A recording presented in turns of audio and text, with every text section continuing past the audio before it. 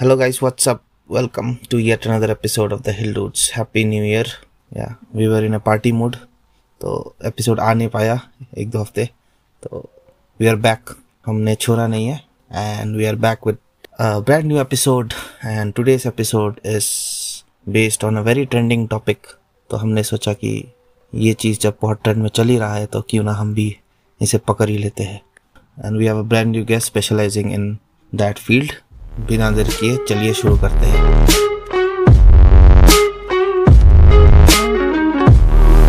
So in today's episode with us we have Harsha ma'am.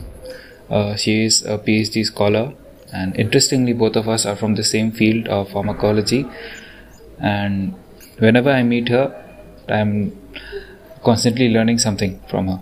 So thank you ma'am and welcome. Thank you Rishi. Hello ma'am, welcome to I thank the Hill Dudes for asking me to come into the show. Okay, I really thank Arjit and the Rishi for this opportunity which you have given me. Okay. So let's begin with the today's session.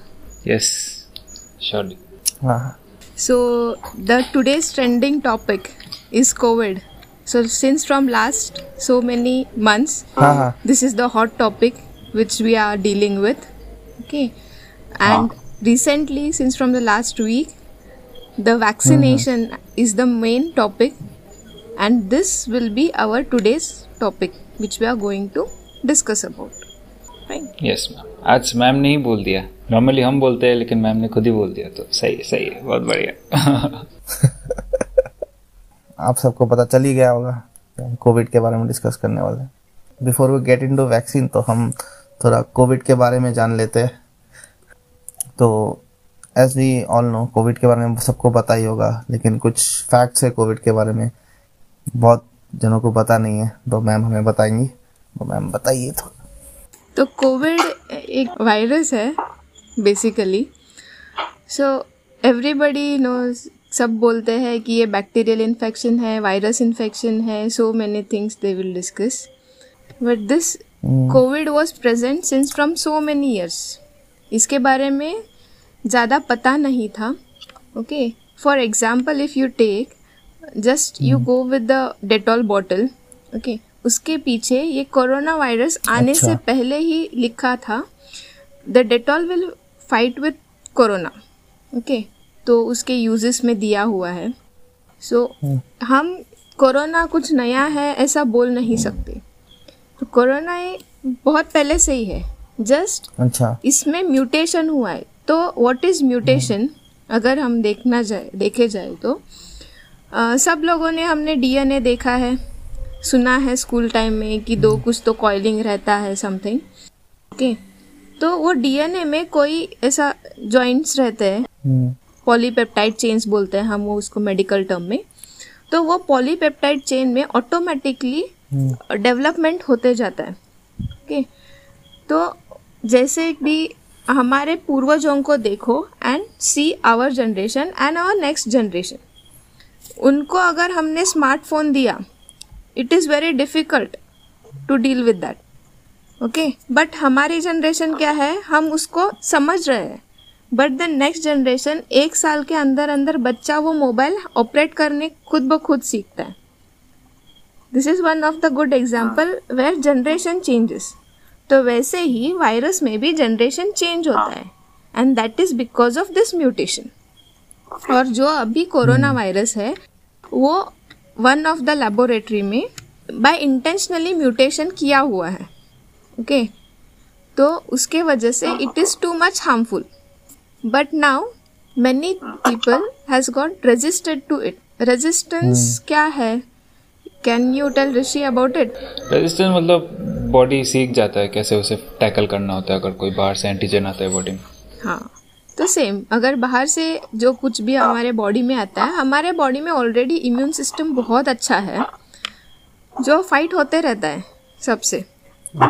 Normal fever आ गया तो हम medically बोलते हैं कि 3 days में अगर fever कम नहीं हुआ then go to the doctor, क्योंकि 3 days में यूजुअली फीवर कम हो जाएगा. कुछ अगर वुंड हो गया है, जख्म हो गया है, तो वो 21 days में हमारी बॉडी ऑटोमेटिकली हील कर देगी without any medication. Okay, you can do some home remedies for that, but apart from that, without any medication, our body has its own, but it will take some time for that. Okay, तो ऐसे ही है. तो ऐसे viruses को tackle करने के लिए हम वैक्सीन बनाते हैं ना मैम. तो अगर जैसे बहुत सारे लोग हैं जो मेडिकल फील्ड से नहीं है, उनको वैक्सीन के बारे में कुछ बोलना होगा तो क्या बोलोगे? तो वैक्सीन एक ये ऐसा प्रोडक्ट है, इसको बायोलॉजिकल भी प्रोडक्ट बोलते हैं, जो जिससे इम्यूनिटी बढ़ती है. तो हमने डिस्कस किया है कि हमारे बॉडी में ऑलरेडी इम्यूनिटी है, फिर हमको वैक्सीन की ज़रूरत क्या है. जैसे कि म्यूटेटेड प्रोडक्ट आते हैं, तो हमारी जनरली बॉडी को पता नहीं रहता है. वायरस इसका लाइफ स्पैन बहुत कम रहता है, वायरस बैक्टीरिया हो या कोई इन्फेक्शियस ऑर्गेनिज्म हो. ओके, उनका लाइफ स्पैन बहुत कम रहता है, 2 months 3 months maximum 2 years. But human beings का लाइफ स्पैन बहुत रहता है. Okay, minimum two minimum normal death is 60 years at this present era. तो तब तक हमारी बॉडी म्यूटेट कब होगी? नेक्स्ट जनरेशन में होगी. इस जनरेशन में कुछ नहीं फर्क पड़ेगा. तो हमारे बॉडी को उसको टैकल करने के लिए कुछ तो चाहिए कंपैटिबिलिटी के लिए. तो हम बाहर से एंटीबॉडीज देते हैं जो कि हमारे बॉडी में बैठ जाएंगे, और अगर बाय मिस्टेकली कोई वायरस आ भी गया तो वो अपने आप फाइट होता है. Okay, for this best example I can give here is border पे हमारे सोल्जर्स आर वर्किंग. ओके, तो वो डेली फाइट करते रहते हैं. डेली कोई न्यूज चैनल में नहीं बोलेगा कि आज बॉम्ब स्फोट हो गया, वो हो गया, ये हो गया. कुछ बड़ा हो गया तो ही बोलेंगे. करेक्ट. वैसे ही हमारे बॉडी में भी हमारी इम्यून सिस्टम भी फाइट करती रहती है regularly. But when it shows जब कुछ तो बड़ा होगा बॉडी में और वो उसको टैकल करने में थोड़ा बहुत प्रॉब्लम होगा, उसी टाइम हमारी बॉडी उसको रिस्पॉन्ड करेगी. That time we may take some medications. अगर फीवर आया, कुछ कफ हो गया, कोल्ड हो गया, तो बोलेगा डॉक्टर बोलेगा वायरल इन्फेक्शन है, बैक्टीरियल इन्फेक्शन है. करेक्ट. तो उसके लिए वो मेडिसिन देके उस टाइम पीरियड में वो हमारे बॉडी में इम्यूनिटी बढ़ा देंगे. तो वैक्सीन क्या करता है? Usually this is the new thing what we are taking at this age. Okay, but usually vaccine बचपन में ही दिया जाता है, जैसे कि BCG फेमस वैक्सीन. ओके, टीकाकरण, वो polio vaccine you can say. Okay, तो ये सभी वैक्सीन्स बचपन में ही दिए जाते हैं सो दैट बच्चों में इम्यूनिटी जल्दी बढ़ जाएगी. तो उनको होल लाइफ जितने ईयर तक वो जिंदा है उनको वो वाला वायरस अफेक्ट नहीं करेगा. अगर किया तो भी बॉडी उसको रेजिस्ट कर देगी. तो अभी कोरोना वायरस के लिए हमारे गवर्नमेंट ने या हमारे इंडिया में अच्छा डिसीजन लिया है. Like many pharmaceutical companies basically, उसमें से the first who have achieved the target is the serum pharmaceuticals. Okay, and Bharat biotech. So everybody says like other countries are forward, सब वहाँ पे बहुत अच्छा रिसर्च होता है. बट रादर दैन जो रिसेंट न्यूज़ आया है बाहर के कंट्री में जो भी वैक्सीन्स दिया गया है, I will not reveal the name of the country, but वहाँ पे 23 पेशेंट्स आर समथिंग सीरियस और died. Okay, but same case in a day, in the same day, but same case in India. Delhi में vaccination हो गया which was produced in India itself. Okay, 4,000 first line workers, health workers has given those medicines. Okay, medicine, not medicine, it's a vaccine. उसमें से only 52 or 53 something people has got some adverse effects of it. Okay, तो उसके वजह से, और उसमें से भी only one patient is a serious, which has been revealed. This data has been revealed in the net. Okay, so that I am discussing right now. सिर्फ एक ही पेशेंट सीरियस था and he is also now came to a normal condition. He is now not in ICU now, he is in normal bed. Okay. तो इसका मतलब ये है कि अभी तक तो वैक्सीन बहुत सेफ है. Okay, now the safe reason comes. Okay, safety reason जो भी है आ रहा है, मैंने बोला कि ये सेफ है, वहाँ पे सेफ नहीं है, सो उसके behind there must be many reasons, और हम कंपोजिशन कंपेयर नहीं कर सकते because it is not revealed complete. तो उनका जो भी एथिकल रीजंस रहता है, सम में हैव अ पेटेंट अथॉरिटी, वो दे सकते हैं नहीं दे सकते, it's depend on them, so in that way we will not go. Just the thing is our government or our researchers or scientists are trying too much for the society, तो उसके लिए हमें सपोर्ट करना है। और बहुत सारे लोगों को पता नहीं होगा ये वैक्सीन है, ऐसा कैसा दे रहे हैं। The best thing I will tell you, I have seen this in a social media, okay, the Poonawalla, Adar Poonawalla, I think he is the owner और CEO ऑफ सीरम, हाँ, सीरम का ओनर है वो, I guess. First vaccine has been taken by him only. तो इसका मतलब है अगर उन्होंने लिया है तो क्या हुआ है, इट्स टोटली अश्योर्ड वन। उसके बाद बहुत सारे पॉलिटिशियंस ने भी लिया है, which is coming in news daily, you must have seen, okay. तो this is about a covid vaccine, that is Covishield. And another one is coming is Covax, Bharat Biotech का है, ओके, बायोटेक का, हाँ, वो भी आएगा सून, okay, because उसका अभी तक टेस्टिंग चल रहा है, okay. And I am really thankful for the some of the volunteers who had came by themselves, okay, to give this human trials for this vaccinations. I'm glad and I'm really thankful for those volunteers. Okay, without thinking of anything, they have given their own sample. तो ma'am ये कुछ दिन से ये vaccine ऐसा अभी तो start हो चुका है वैक्सीनेशन, तो हॉस्पिटल्स में आ चुका है, पर इतने दिन से कुछ ड्राई रन चल रहा था। तो ये ड्राई रन क्या है, बहुत सारे लोगों को पता नहीं होगा। Very good question. Dry run ये एक ऐसी चीज़ है, अभी हम कुछ भी नया इवेंट करने से पहले उसका मॉक टेस्ट लेते हैं, ट्रायल लेते हैं कि कितना बजट आ सकता है, वहाँ तक पहुँचने के लिए क्या क्या प्रॉब्लम आ सकते हैं, okay. You just can't go and manage any big function, okay. इसके लिए हम पहले जो तैयारी करते हैं that is nothing but a dry run. मतलब क्या है, सब क्वांटिटी कितना कितना बैठेगा। अगर हमने वैक्सीन पूना जो फार्मास्यूटिकल्स में बना है वो पूना से बना है, तो पूना से अगर समझ लो कोई एक एरिया में जाना है, बैंगलोर में जाना है, दिल्ली में जाना है, ओके, या राजस्थान में जाना है, केरला साइड जाना है, so any part of our country, तो यहाँ से वहाँ तक जाने के लिए कितना खर्चा आ सकता है, ओके।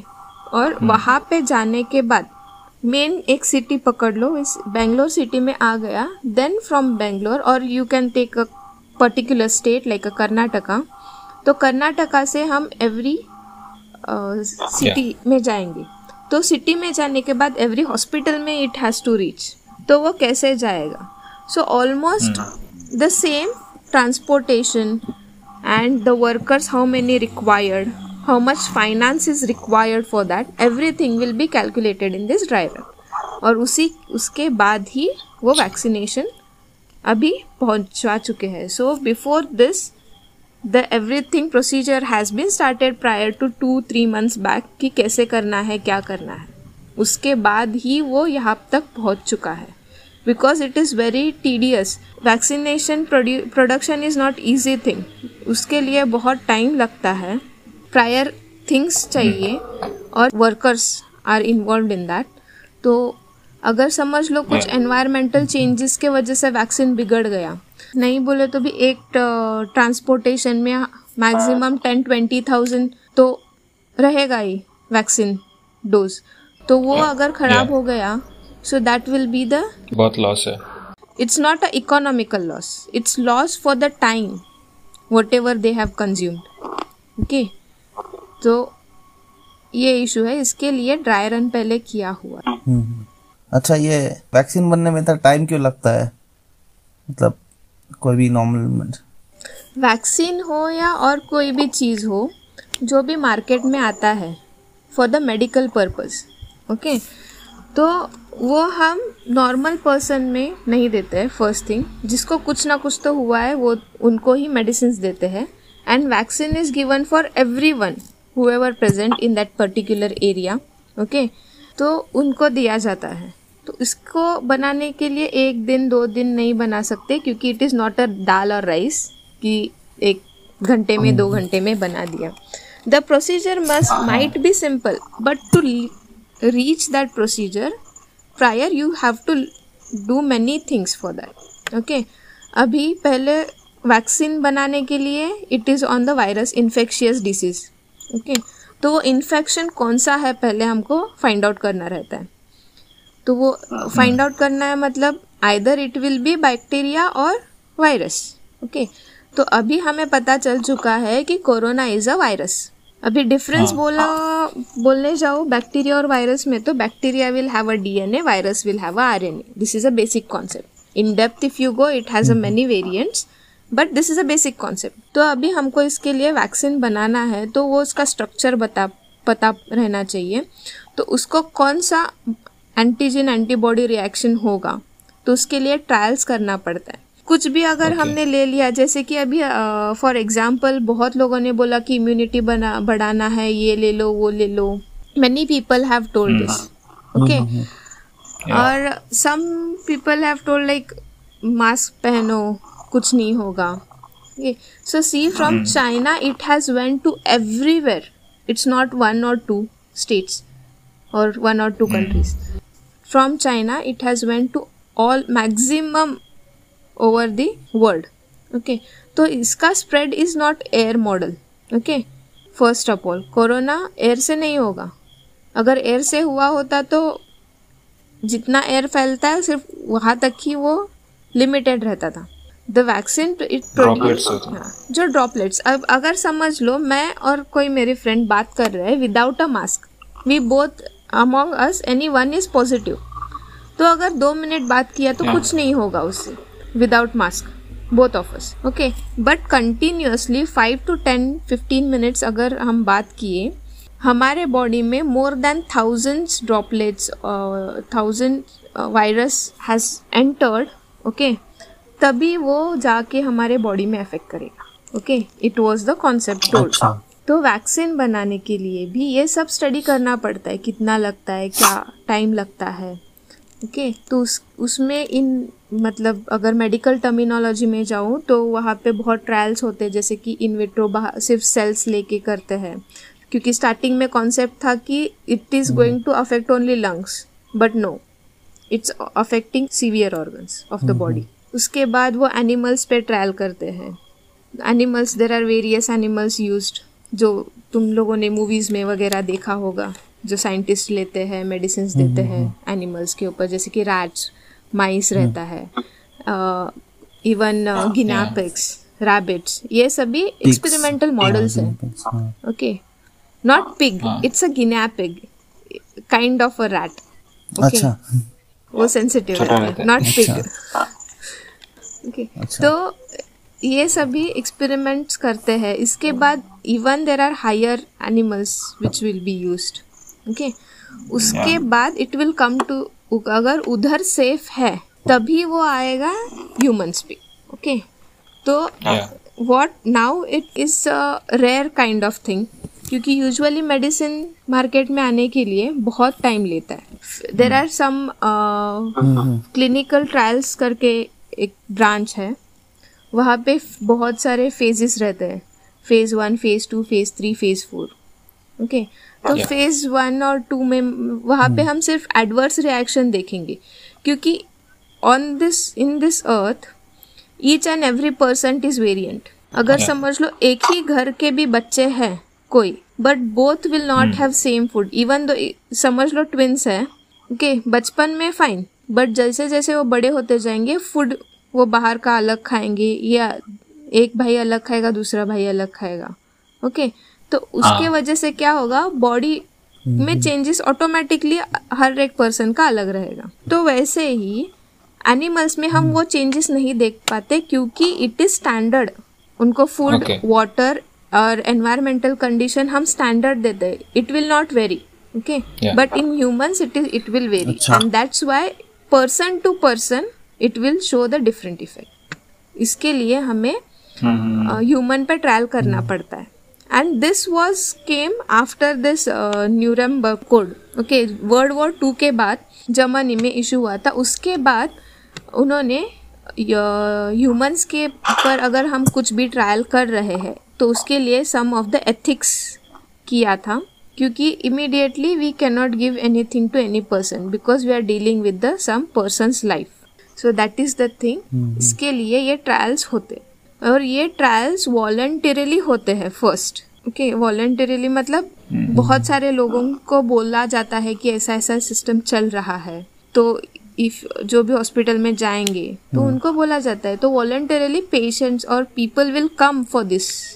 ओके, अभी बहुत सारे लोग अवेयर हो चुके हैं कि ये मेडिसिन के लिए हम जा सकते हैं, so that society will give some benefit out of it. तो वो ट्रायल्स होने के बाद फिर मेडिसिन वैक्सीन या मेडिसिन मार्केट में आएगी. मतलब जैसे आपने कहा था कि मतलब वायरस म्यूटेट होता है, मतलब वो मतलब जैसे हम मतलब हमारा नेक्स्ट जनरेशन स्मार्ट हो जाता है, वायरस भी ऐसे ऐसे मतलब स्मार्ट होने लगता है इन अ वे. तो ये वैक्सीन जो अभी बन रहा है इस वेरिएंट के ऊपर, ठीक है, तो जब नया वेरिएंट आता है तो क्या वैक्सीन को और अपग्रेड करना पड़ेगा या फिर वही वैक्सीन काम आएगा? अभी के लिए तो न्यू वेरिएंट आ रहे हैं, जा रहे हैं. अभी जो वैक्सीन आया है रिसेंट वेरिएंट के लिए है. ओके, तो होपफुली आगे जाके कुछ नया वेरिएंट नहीं आए, दैट वी कैन होप. कि अगर आया तो फिर again thus all procedure TDS will remain same. और अगर समझ लो इसी वेरिएंट पे एवरीथिंग हैज बीन स्टॉप तो इट विल नॉट म्यूटेट. तो जैसे कि हमने इतने सारे प्लेग के लिए वगैरह भी यूजुअली वैक्सीन हम ऑलरेडी ले रहे हैं, पोलियो वैक्सीन ले रहे हैं, तो वो म्यूटेट नहीं हुए हैं क्योंकि हमने उधर ही उसको इनहिबिट कर चुका है. जब तक कोई किसी जानबूझकर उसको बनाएगा नहीं, उसमें चेंजेस नहीं करेगा, तब तक वो कुछ होगा नहीं. And the good thing about virus is what you know, when it is present in air it will never be alive. मतलब एनवायरमेंट में जब भी रहेगा, पानी रहने दो या किधर भी, it will not be alive. When it enters into the host मतलब वो एनिमल रह सकता है, कोई भी लाइव चीज, जब उसमें एंटर करेगा तभी वो खुद ब खुद जिंदा होगा, क्योंकि उसको न्यूट्रिशन हमारे बॉडी से मिलता है, होस्ट के बॉडी से.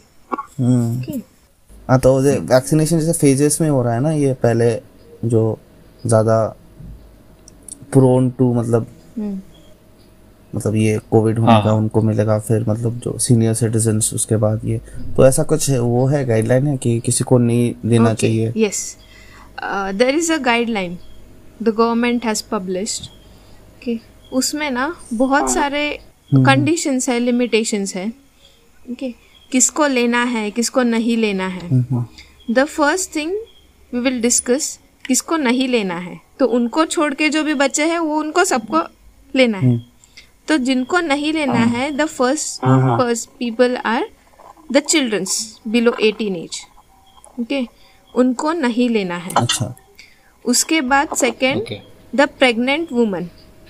ओके, उनको भी नहीं लेना है. And the womens who are under menses. Okay, even those can't be taken. Okay, these are the 3 mentioned things. Why? Vaccine. First thing is they have not tried on them.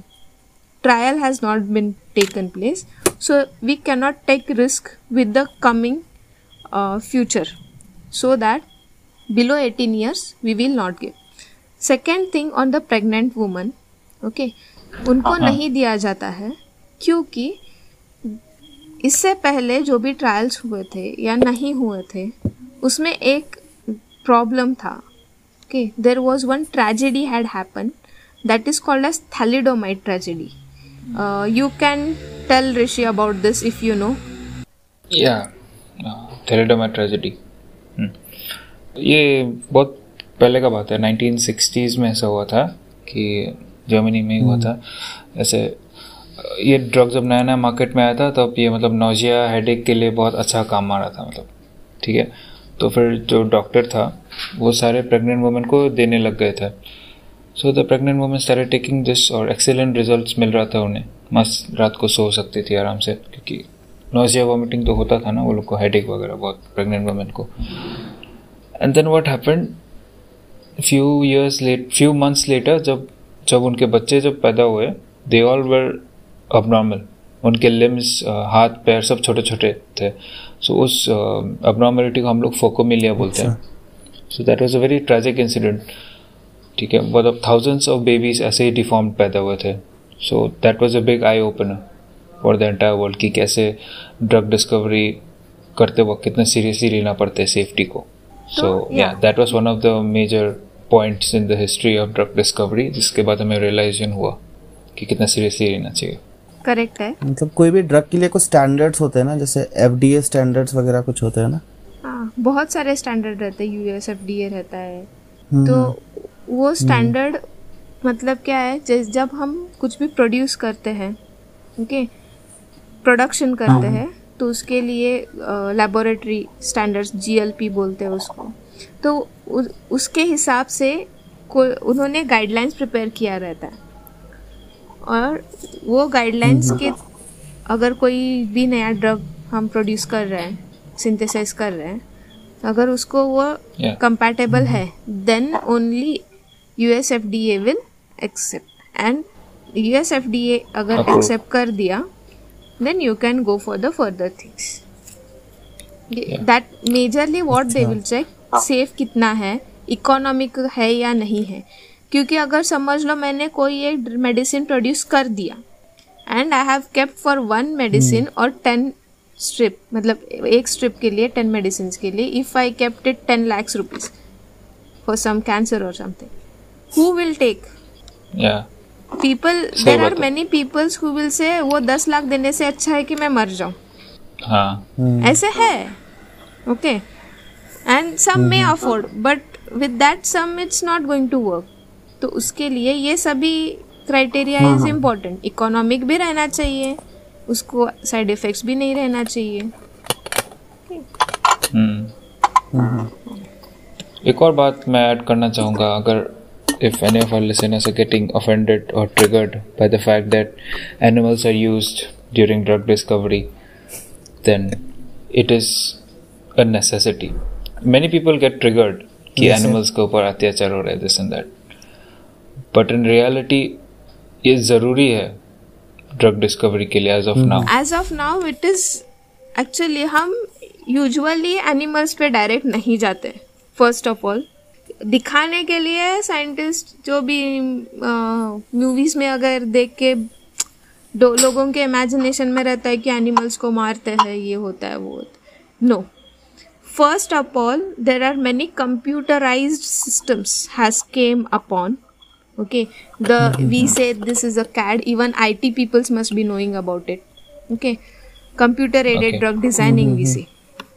Okay, तो वहाँ पे ना already बहुत अच्छा system बना चुके हैं कि हमारे बॉडी में जो भी पार्ट्स है उसके अंदर जितने रिसेप्टर्स या जो भी प्रोटीन मॉलिक्यूल है जिससे कुछ भी ड्रग जाके बाउंड हो रहा है, ओके, तो वो सब ऑटोमेटिकली हम कंप्यूटराइज्ड कर सकते हैं. It's not only about the drug, even the food molecule, उसमें भी बहुत सारे केमिकल्स रहते हैं. तो वो केमिकल किससे कहाँ पे जाके कहाँ अटैच होगा, ये सब हम देख सकते हैं. ओके, तो जो फूड इंडस्ट्रीज में है वो भी ये यूज करते हैं. तो वैसे ही ड्रग डिस्कवरी में भी यूज होता है. तो वहाँ पे करके हम पहले एफिशिएंसी देखते हैं, उसके बाद the next thing will come is some called as cell line culture or studies. Okay, वहाँ पे क्या होता है, artificially हम cells grow करते हैं by maintaining the same environment like that cell want. Okay, तुम लोगों ने बहुत सारे cells के नाम सुना होगा, epithelial cells, muscular cells, वो सभी. Okay, except neuronal and bone cells, everything can be cultured. Okay, because those are not reproducible. एक बार बन गया तो बन गया, ऐसा है. ओके, तो उसको छोड़ के बाकी के सभी सेल्स हम ग्रो कर सकते हैं. तो वो हम आर्टिफिशियली ग्रो करके उसके ऊपर इफेक्ट देखेंगे. अगर it's showing a good result, then we will go with that substance to the animals to reconfirm कि अगर whole body में अगर दिया तो क्या effect होगा. Because it is necessary. You cannot kill thousands of or hundreds of human beings at a time. क्योंकि अगर हमने ट्रायल किया ह्यूमंस में तो भी हमको दूसरे ऑर्गेनिज्म पे भी ऑर्गन्स में भी चेक करना पड़ता है कि कुछ दूसरा इफेक्ट है या नहीं है. Okay, and for that purpose we need to sacrifice the animal. And for that it's not like हम जितने चाहिए उतने ले सकते हैं. For that also there is an ethical committee where the scientist has to defend his product कि वो कितना अच्छा है, तभी वो sanction होता है, तब तक नहीं होता है. So it's not like we will take any rats or mice or dogs which are present over road or something. Okay, for that there is a specifications which is given by ethical clearance. And if that committee give you the permission, then only you can go further. Otherwise, no. अच्छा.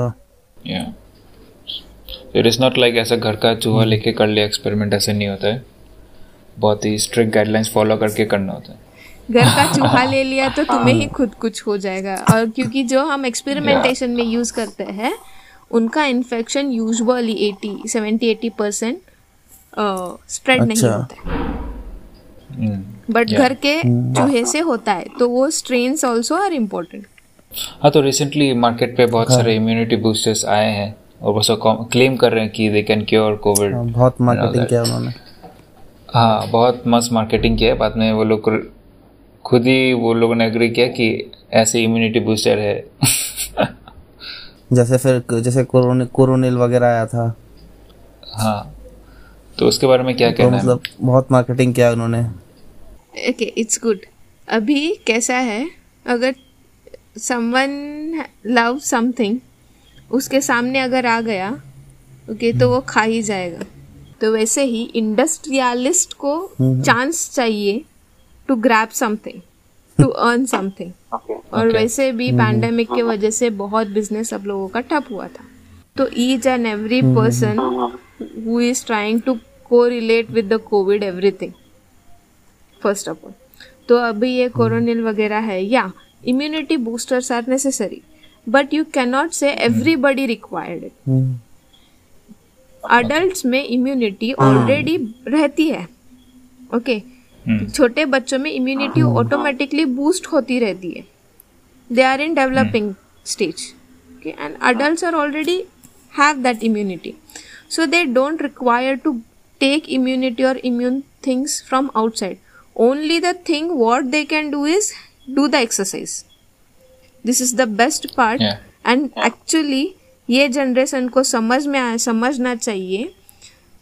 अभी corona के वजह से इतने सारे लोग घर पे बैठे हैं, तब उनको रियलाइजेशन हो चुका है कि कंटिन्यूसली 7-8 आवर्स ऑफिस में बैठेंगे. ओके, वो सब करके उनके हेल्थ इश्यूज बढ़ चुके हैं. तो वैसे ही क्या होगा अगर अभी से ये जनरेशन ने खुद में चेंजेस किया और नेक्स्ट टाइम अपने नेक्स्ट जनरेशन, फ्यूचर जनरेशन को बचपन से ही अगर आदत लगाई, कुछ भी रहने दो, it must be dance, it must be any sports, कुछ भी, but 1 hour daily has to be given to some for yourself, your health. तो आगे जाके ये कोई कोरोना का वेरिएंट आया, सार्स का वेरिएंट आया, प्लेग आया, कुछ भी आ सकता है. We can not predict anything. Okay, तो तब ये लोग will be most safest side, the person who are taking health care. Okay, तो अगर हम इम्यूनिटी बूस्टर के पास आए, it will not work as much as what they said. Okay, क्योंकि पहले से ही सब लोग इम्यूनिटी कषाया ले रहे, च्यवनप्राश वगैरह ले रहे हैं. Still people have got corona. तो उसका इससे कुछ रिलेटिविटी नहीं है. वो इम्यून बूस्टर्स, इम्यूनिटी जो ऑलरेडी हमारी प्रेजेंट है उसको वो बूस्ट कर रहे हैं, बट कोरोना को वो बूस्टिंग चाहिए ही नहीं. कोरोना को ऐसा वाला इम्यूनिटी चाहिए जो उसको फाइट करे, जो हमारे बॉडी में है नहीं, and that will be given through the vaccine, not immunity boosters. Okay. अच्छा, आप कल कह रहे थे ना वो सैनिटाइजर्स के बारे में कि अल्कोहल का वो कंटेंट देखना पड़ेगा हमें कितना, वो भी बता दीजिए। अल्कोहल का कंटेंट मतलब अभी sanitiser is the best selling thing. Okay, अगर किसी ने कोविड से पहले शेयर्स लिया है ना सैनिटाइजर्स का, तो he will be the richest person right now, क्योंकि इतना सैनिटाइजर बेच चुके हैं। तो बहुत सारे कंपनीज, बहुत सारे small industries has produced the sanitizers. Okay. Apart from that, वो YouTube में वगैरह कुछ herbs वगैरह डाल के they have told कि उसको उबाल दो and you use it as a sanitizer. No, it's not true. Yeah. Okay, because for the sanitizer the compulsory content is alcohol. Okay, अगर 70 to 80% अल्कोहल है then only it will sanitize. Sanitize मतलब क्या, वो हमारे जो हाथ में bacteria, viruses, bacteria जो भी रहते हैं वो किल कर देगा, बस इतना ही उसका काम है। तो उसके लिए the composition has to be proper. Okay, तो I will prefer if you are using the sanitizer, use a proper company. I will not mention or I will not advertise any company, but use it as a proper company. Just you don't say that ये sanitiser है, कुछ लिखा हुआ है उसके ऊपर ये sanitiser है करके, please don't go for it. Local reputed company का ही सैनिटाइजर इस्तेमाल कीजिए जो पहले से है, not because of corona it has came उस फील्ड में। हाँ, since from many several years वैसे यूज करो।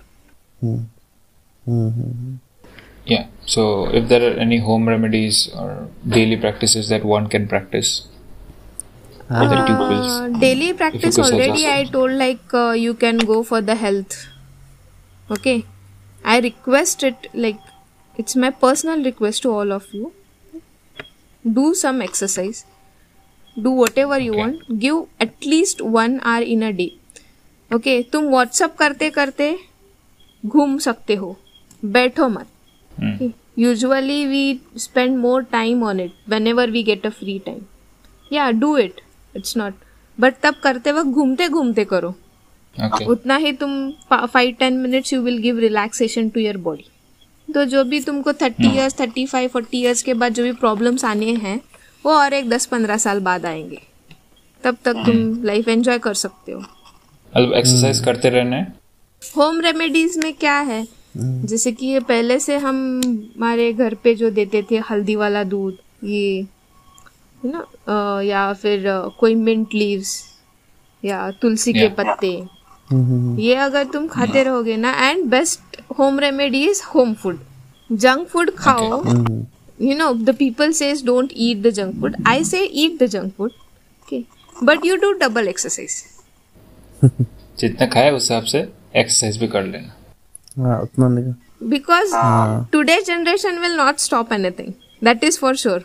वो भगवान भी आके बोल दिए तो इसके लिए क्या करो, खाओ, लिमिट में खाओ, do double exercise the next day, so you will balance your health, that's it. Nice, सही सही। तो जब से पेंडेमिक स्टार्ट हुआ है, हर जगह में सिर्फ नेगेटिव वाइब ही दिख रहा है हर जगह, लेकिन बहुत सारे पॉजिटिव चीज भी हुआ है, जैसे कि ये पॉडकास्ट हमने स्टार्ट किया है। तो सिमिलरली बहुत सारे पॉजिटिव ऐसी चीजें हैं। तो आपको क्या लगता है, कैसे और भी कौन से पॉजिटिव इम्पैक्ट हुआ होगा? तो negative things first I will talk.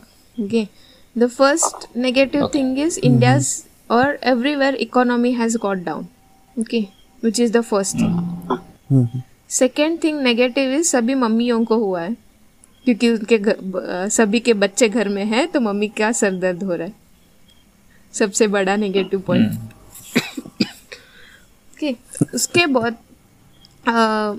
सारे कंपनियों को लॉस हुआ है, even academic years has got down, okay, whole year. तो ये सभी प्रॉब्लम्स हो चुके हैं जो ऑलरेडी सबको पता है। But the good things are what you know, the people have realised, people have got their time. 1, 2, 3 months जो भी पैंडेमिक का लॉकडाउन पीरियड था, सभी लोग घर में आए, सबको एक्चुअली घर का वैल्यू पता चल चुका है, फूड का वैल्यू पता चल चुका है, घर में क्या है रहता है, कि अगर कुछ भी नहीं रहा तो भी इंसान सरवाइव कर सकता है. एवरीबडी डजंट रिक्वायर कि हमें ये चाहिए ही. The people who are alcoholic, okay, उसका तुम लोगों ने देखा होगा न्यूज़ चैनल में. Many people have died because of that. But many people have, उसका न्यूज़ आया था कि ये मर गया, उसको ड्रिंक्स नहीं मिला, उसको सिगरेट नहीं मिला, या जो भी है bad things. Okay, they have like उनको नहीं मिला करके वो मर गया, सुसाइड कर दिया. But nobody have told that sanitiser पी लिया. हाँ, या सैनिटाइजर पी लिया. बट किसी ने ऐसा नहीं बोला है कि मेरी आदत छूट गई है, या इतने परसेंटेज लोगों की आदत छूट गई है. Nobody have told that. Okay, तो that is one of the good thing. The people have realized that कोई भी नशे के बिना भी हम जी सकते हैं. वो कर they might be doing, but not at the extent what they were doing priorly. Okay, this is the major. उसके बाद बहुत सारे हैं, जैसे कि छोटे छोटे बिजनेसेस स्टार्ट कर चुके हैं बहुत सारे लोग. अगर समझ लो डेली वेजेस पे जो काम करते थे उनको बहुत प्रॉब्लम हुआ है पैंडेमिक ने, and even government have supported, like they have supplied many things weekly basis to them. Okay, even I have seen in my area. Okay, तो उनके लिए सपोर्ट हो चुका है. आजू बाजू के लोगों ने भी एक दूसरे को सपोर्ट किया है. पहले जो लोग सुबह उठ के 9 बजे काम को गया, शाम को आए, ओके, तो that was like no interaction between the people. अभी इसके वजह से पता चला है कि काम वाली बाई को कितना तकलीफ होता है. ओके, जो भी काम दूध वाला है उनको कितना तकलीफ होता है. तो इसके वजह से the people understanding has increased. Okay, the communication with among themselves, communication तो था but among neighbours and all. और छोटे मतलब जो जिनके वजह से हम जैसे लोग जिंदा है, दूध वाला, काम वाली बाई, वो है तो हम हैं. ओके, तो उनके लोगों की वैल्यू पता चल चुकी है. उसके बाद छोटे छोटे बिजनेसेस आ चुके हैं जो जनरल पीपल थे, जैसे कि सब्जी बेच दो, किराना सामान बेच दो, होम डिलीवरी करो. ओके, तो उनके वजह से new business, small scale business we can say, वो आ चुके हैं. And the youths have started showing their talent towards YouTube. समझ लो टिकटॉक हो, यूट्यूब हो, या फिर अपना इंस्टाग्राम, व्हाट्सअप, सभी में सब लोग अपना टैलेंट शो कर रहे हैं. उनको टाइम मिल चुका है अपना टैलेंट शो करने के लिए, apart from this busy schedule. Okay, for example, if I take, it is there in front of me, the Hill dudes. Okay, they also thought this idea in between this COVID, and right now they are at the basic stage. Okay, वो कुछ तो अलग करने के लिए they are trying out, and yeah, I do appreciate you and the people like you who are who have taken initiatives over here.